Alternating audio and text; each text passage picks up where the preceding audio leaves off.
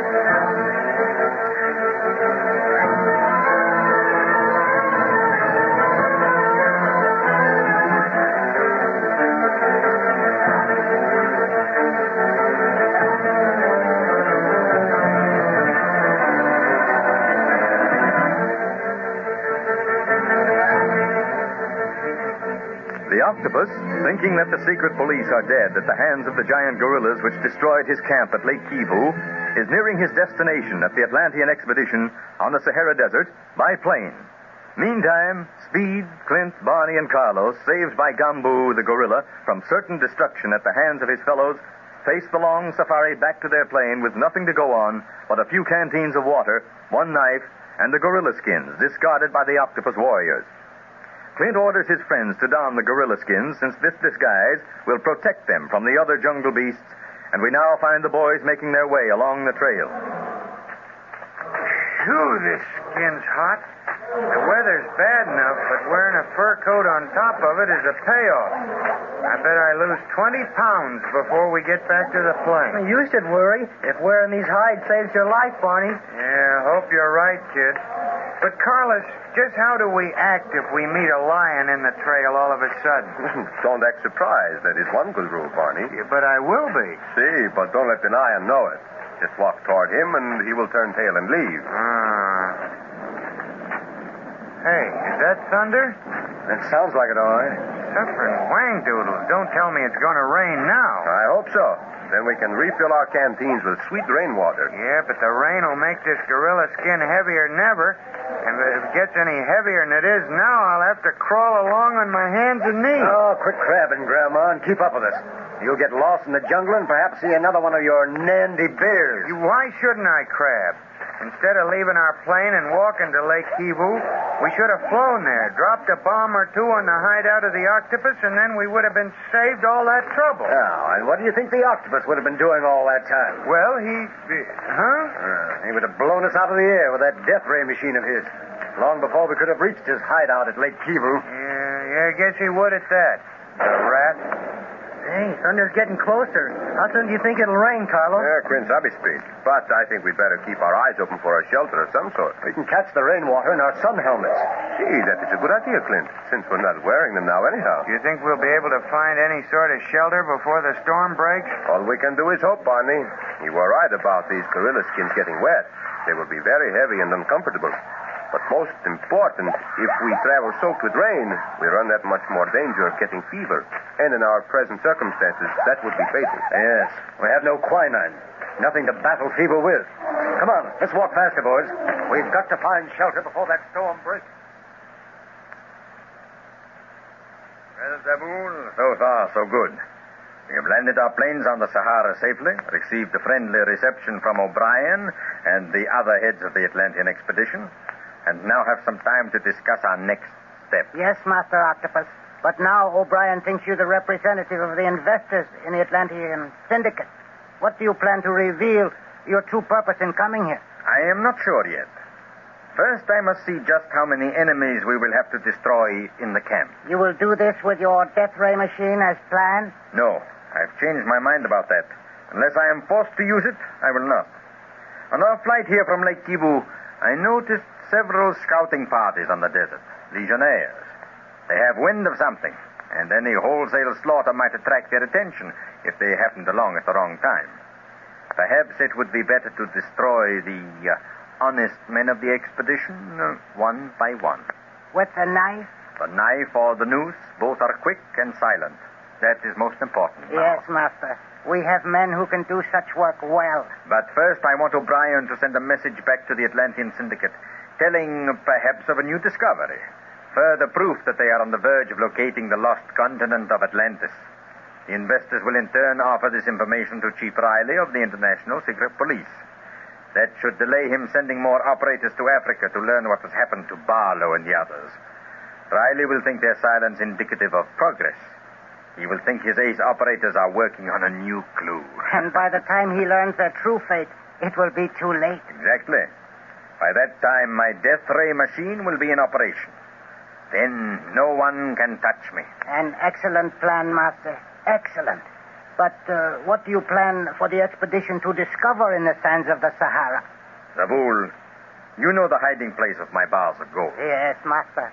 And wise you were to turn the funds received from the Atlantean investors into these golden bars.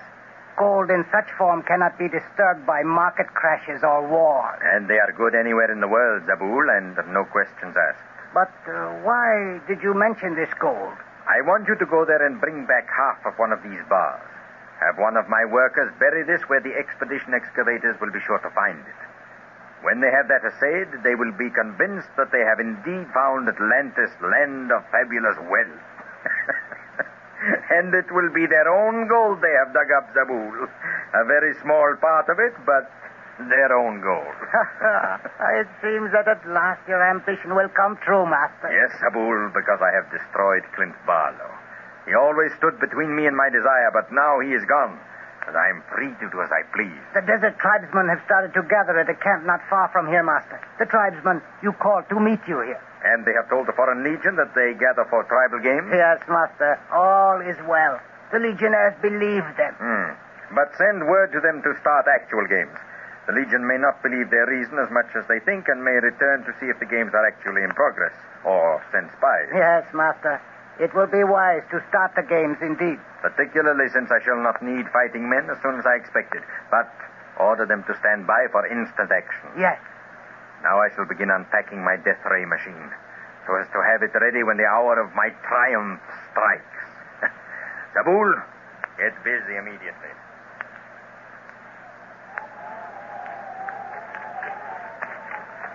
The wind is beginning, Carlos. That'll soon bring the rain, won't it? See, Clint, in the jet we have found no shelter. That is not good. Would it be better to take off these gorilla skins? No, Barney. You would become wet that much sooner and would have no protection from the jungle beasts at all. Yeah, but it's so heavy and... Hey, what was that? Easy, Barney. It is a leopard. Look at him. Over there.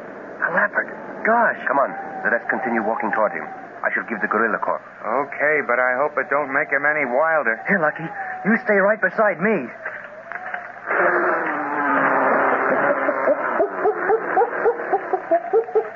Look out, Travis. He's crouching to spring.